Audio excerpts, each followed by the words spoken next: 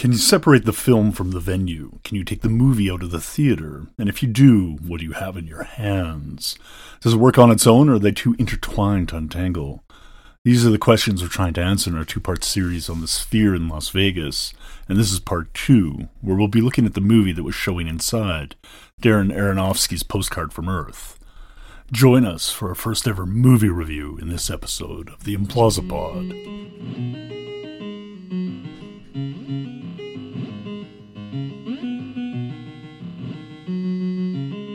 Welcome to the Implausipod, a podcast about the intersection of art, technology, and popular culture. I'm your host, Dr. Implausible. And we're happy to have you here for this second of 3 parts.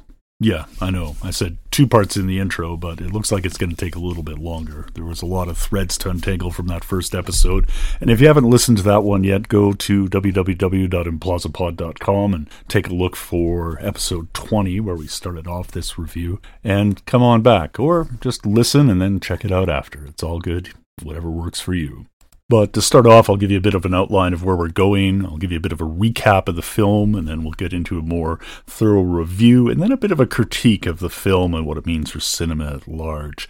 And I think that'll wrap everything up. So to start off with, Darren Aronofsky's Sphere is a 50-minute pseudo-documentary that's now currently showing only at the Sphere in Las Vegas, for reasons we'll get into shortly. It's a film that was shot specifically for the Sphere by a production company that was formed for this purpose, and it was shot on 16K cameras, and as such, the visuals in it are stunning. We're treated to a view of the globe from a high-up view, soaring through impossibly high peaks that whip past, and using the full field of vision that's available to the viewers, we seem to be embedded within it.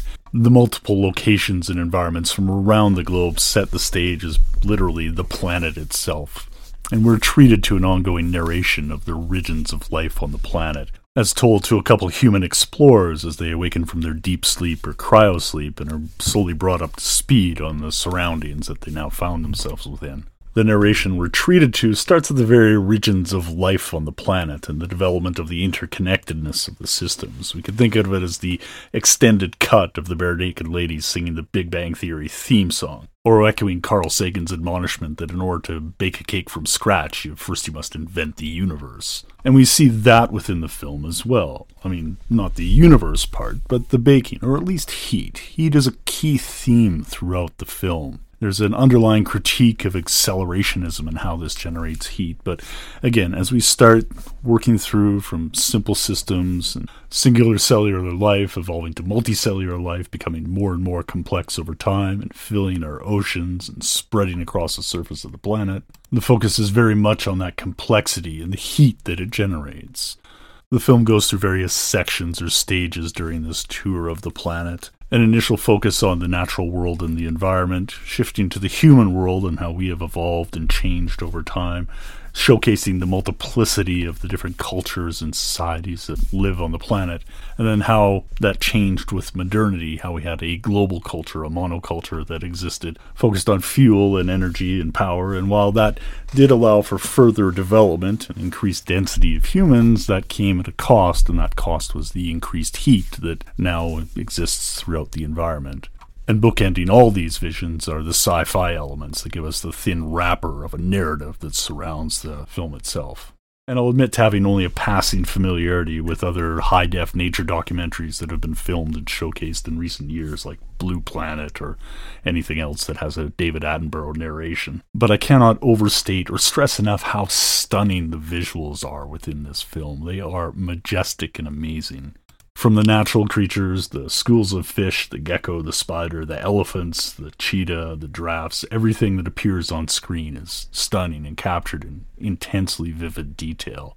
And this includes the human ones as well, especially the non-modern ones, the paper lanterns, the gathering water, the fields of rice or pepper or tea or what have you. These all come across in stunning and vivid detail. But alongside those human activities, we see that shift, and it shifts into human activities that are less working in concert with the environment and are more extractive. The oil derricks in an oil field, which is possibly near LA. I don't have all the locations here. The sulfur mining or other mineral mining, the strip mining that takes place. And then the impacts of the human presence. The garbage, the slums, the desertification, the rust. These all come across too as we shift back to our sci-fi story near the end, and the departure for space in arcs so that we have a positive message that Darren Aronofsky calls protopian, that we can solve the challenges, in this case, by using off-world travel to depart while the Earth heals itself and we look for new homes where humanity might dwell. And we conclude with a reference to a seed technology that the travelers bring with them, whereby the planet can be replenished and restored and a livable environment can be brought with them. It's a beautiful film, even if it is a little bit short, and perhaps we need to have a more thorough review of it, so come back with me in just a quick sec.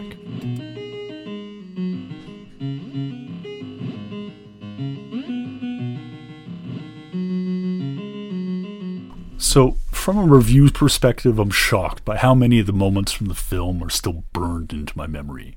The swirling colors of the women on the stairs are visible in my mind's eye, and while perhaps the images of the nature scenes and cityscapes have somewhat blurred with all the other similar ones, I can still recall some of them vividly. The elephants were incredible, and the striking animals were unforgettable as well. I cannot stress enough that the visuals are amazing. Where the visuals fell down was in some of the rendered elements, where they didn't quite fit in, and that was a little jarring. The spaceships blasting off from the surface felt as if they were from a video game a generation or two behind the current state of the art. And this came across on some of the other parts as well. This is subjective, I realize, and I'm only going from my memory from the one viewing a month ago. Though I would say I would go back if I'm in Vegas again. I think it'd be neat to give it a second look. With respect to the rendering, perhaps that's just the nature of the beast with a 16K video on this side of screen, that any imperfections will come through. And similarly, as we had the shift from regular definition TV to HD TV, and we had to revise our expectations about what was going to be on screen, we need to do something similar here. And right now, we don't necessarily have the technology to do it. Now, this is something that might be fixable in the near future. We know that technology and production will catch up to it, but right now there's a few elements where it kind of seemed a little bit lacking. The screen itself that this is shown on, though, again, superlatives don't quite capture how impressive this screen is. The audience is lulled into a false sense of the scope of it initially, as the show starts with a lit rectangle against the curved lines of the wall. But as the film proceeds, it soon expands to encompass the entirety of the audience's vision. This totalization of the viewing experience, for lack of a better word, is different than the experience of modern VR systems and more akin to an immersive experience like with The Cave and other non-helmeted VR experiences. Perhaps the first experience one has with an IMAX, going from a standard film screen to an IMAX, is somewhat close to this, but this feels like a jump from an HD home theater to IMAX. Like there's several evolutionary leaps in the technology taking place all at once. The ability of the film to encompass the entirety of one's perception, to extend off to the edges of the peripheral, at the corners of our eyes and upwards as we roll our heads and necks back in some yoga stretch is wondrous. But the wind was the biggest takeaway for me. Perhaps the same could be achieved by pointing a USB-connected hairdryer at my face while playing a video game, but the effect in the middle of the movie was stunning. While the combination of surround sound and haptics, the rumble pack that's in the seat, made the charges of the elephants or the rumble of the liftoff of spacecraft shake directly through me. It was the feeling of wind blowing through the wisps of the hair on my head and flicker along my arms and beard that struck me most directly. This is the most tangible link between the theater and the film, the one that I hadn't experienced in a simulated way in any other venue before. We've had haptics in other places, we've had those other sensory experiences, but the totality of the vision and the totality of those other senses being extended and adapted into the filmic experience here, into the cinema experience, is what really kind of threw me over the edge. Now, I mentioned that totality before, and I hinted at it a little bit in the previous episode as well, this idea of total cinema that Andre Bazin came up with in the 60s. Now, I'll quote Steven Shaviro here from his work on the cinema of absence. He says, quote, "Half a century ago, the great film critic Andre Bazin described what he called the myth of total cinema. In Bazin's vision, the history of film could be seen as a progressive movement toward an ultimate goal. Quote, a total and complete representation of reality, the reconstruction of a perfect illusion of the outside world in sound, color, and relief, a recreation of the world in its own image, an image unburdened by the freedom of interpretation of the artist or the irreversibility of time. End quote. And Shaviro here, quoting directly from Bazin, I think really helps convey what it is we're talking about here. This idea that all our senses are extended. And this is why I say that this film cannot be dissociated from this cinema, that the experience is so intertwined with it that there's no way really to see the film outside of the movie theater. But I'm wondering what other movies might be like. We know that film can drive adoption of technologies, and this is a key part of Bazin's point as well, that the technologists, allured by the idea, that mythic idea of what cinema could be, worked on the new technologies to develop it and bring it about. Quoting from near the end of his article, the guiding myth, then, inspiring the invention of cinema, is the accomplishment of that which dominated in a more or less vague fashion all the techniques of the mechanical reproduction of reality in the 19th century. From photography to the phonograph, namely an integral realism, a recreation of the world in its own image, an image unburdened by the freedom of interpretation of the artist or the irreversibility of time. And we'll explore this mythic idea more fully in a few weeks' time as it ties directly into my research. But for now, let's ask ourselves, what else might show up on the sphere? I'm absolutely certain that they've approached other filmmakers to produce content for this. And I'm sure that there's a host of filmmakers that are more the auteur type that would be relishing the opportunity to produce something for this theater that, allows film to be done in new ways.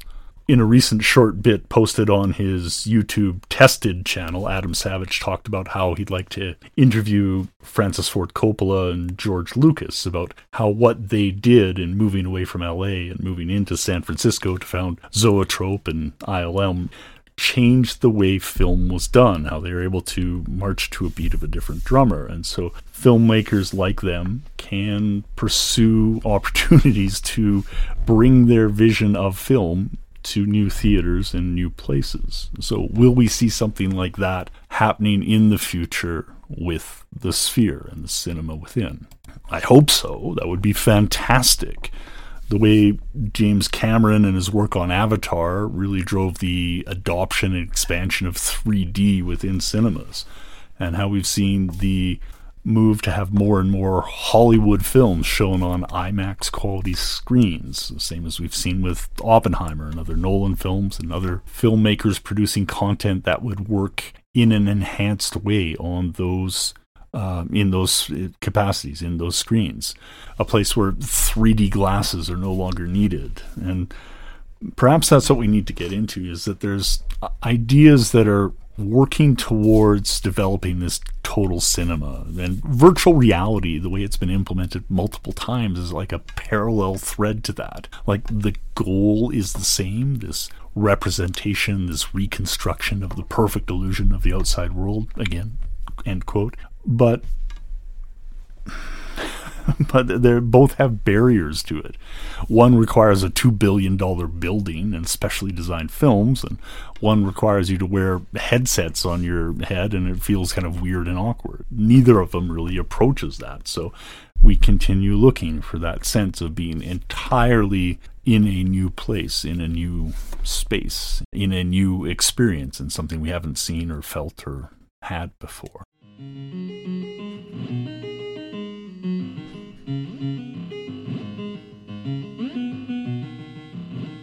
So this ultimately leads into my critique, is that Postcard from Earth is so inextricably intertwined with the site that it's currently showing at that there's no way to extract the film from the location. That watching it even on a 4K ultra screen is going to necessarily feels somewhat minor. There isn't enough of a story there, and it feels like there could be a little bit more. If they extended the runtime just a little bit, perhaps half an hour, they would be able to more fully commit to a story arc. As it is, it's just bookends, and thin ones at that. The movie is okay, and the structure is interesting, that continual acceleration that we're feeling in the heat that keeps on rising throughout the film. Figuratively, of course, that is something that they probably could tie to the sphere, but wasn't actually felt. There could have been a little bit more plot, and the theoretical links that underpin the problem, which is real, but the solution, the idea of what we've seen in what's called extropianism, or what Timnit Gebru calls the test reel, and that using a space arc, which, that's been theorized before, whether it's in Project Persephone here on Earth, or as seen in films like, or TV series like The Expanse. Is that a solution, though? We don't really have another place to go to. We can't let the Earth heal while we are absent. And so this protopian vision that Darren Aronofsky provides isn't necessarily dealing with the problem. It's allowing us to run away from it and hopefully come back when everything's fixed. That's kind of like leaving your apartment when it's on fire and hoping it's all put back together by the time you come back. It's probably not going to work. You might need to stay and actively work on, putting out the fires. So this is, I guess, why it's a little bit of a letdown. I love the film. I think it works within the context of the sphere. It's an amazing way to sell the cinema and perhaps to show to other filmmakers what can be done, so that James Cameron or a George Lucas or someone of that ilk who wants to expand the realm of possibility of what's able to be done on a cinema could bring their works to it. Or honestly, George Miller. I would fly back to Vegas to see Mad Max Fury Road redone for the Sphere's screen. It would probably be too intense to actually watch, but something like that, if it's in the future, would be amazing. So the end result is that Postcard from Earth, as it's showing in the Sphere in Las Vegas in 2023, gets us closer to that idea of total cinema. But as Andre Bazin said, it's still a myth. Yes, film can drive technological development and technological adoption, both within theaters and at home, but there's still some options that haven't been uncovered. The tech behind the production isn't necessarily there yet to allow us to see the rest of it, as we can see with the rendering of some of the images, some of the special effects within the film. The stuff that was in camera was fantastic, but the stuff that had to be added to it wasn't necessarily able to match the visual fidelity of the rest of the film. But if these are the only critiques, then these are minor ones, I know. At least from my point of view. I know the gentleman that was sitting next to me was very pressed throughout the film, especially the second half, as the environmental message was being brought to the forefront more and more, and the critique of the oil industry was more prevalent. And he departed as soon as the credits rolled. Now, again, I can't say, but he seemed to be visually upset and shaking at certain points. But we all bring our own experiences into cinema. And that can influence what we get out of it as well. Maybe he was just not down for the $50 price tag and the $6 bottled water and the rest of the costs that were associated with it. And I guess that would be the other critique is, the price point for this is definitely at a premium. But from my point of view as an experience overall, it was fantastic. It was sublime.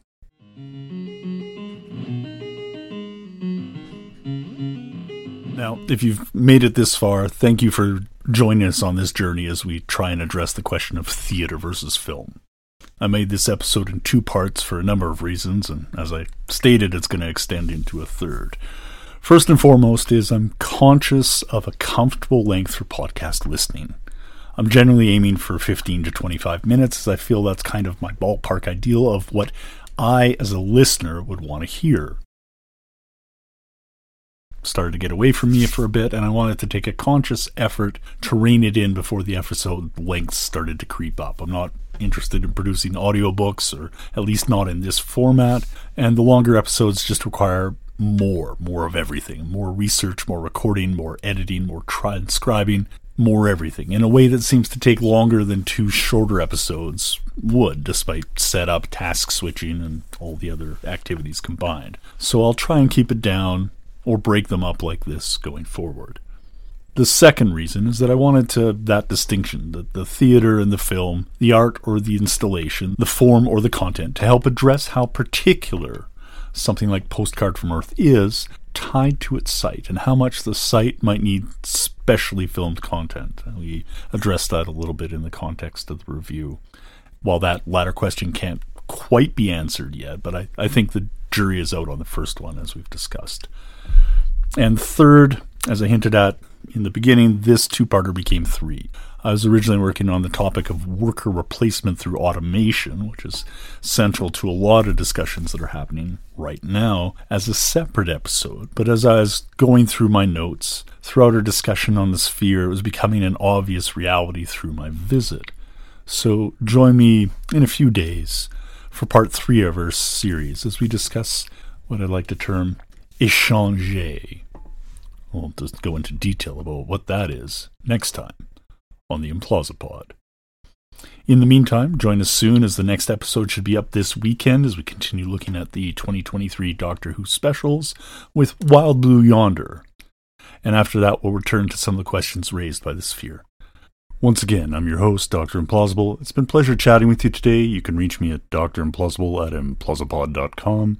All research, writing, editing, mixing, recording, and music is by me, and the show is licensed under a Creative Commons 4.0 share-alike license, and no generative AI tools or LLMs have been used in the production of this show.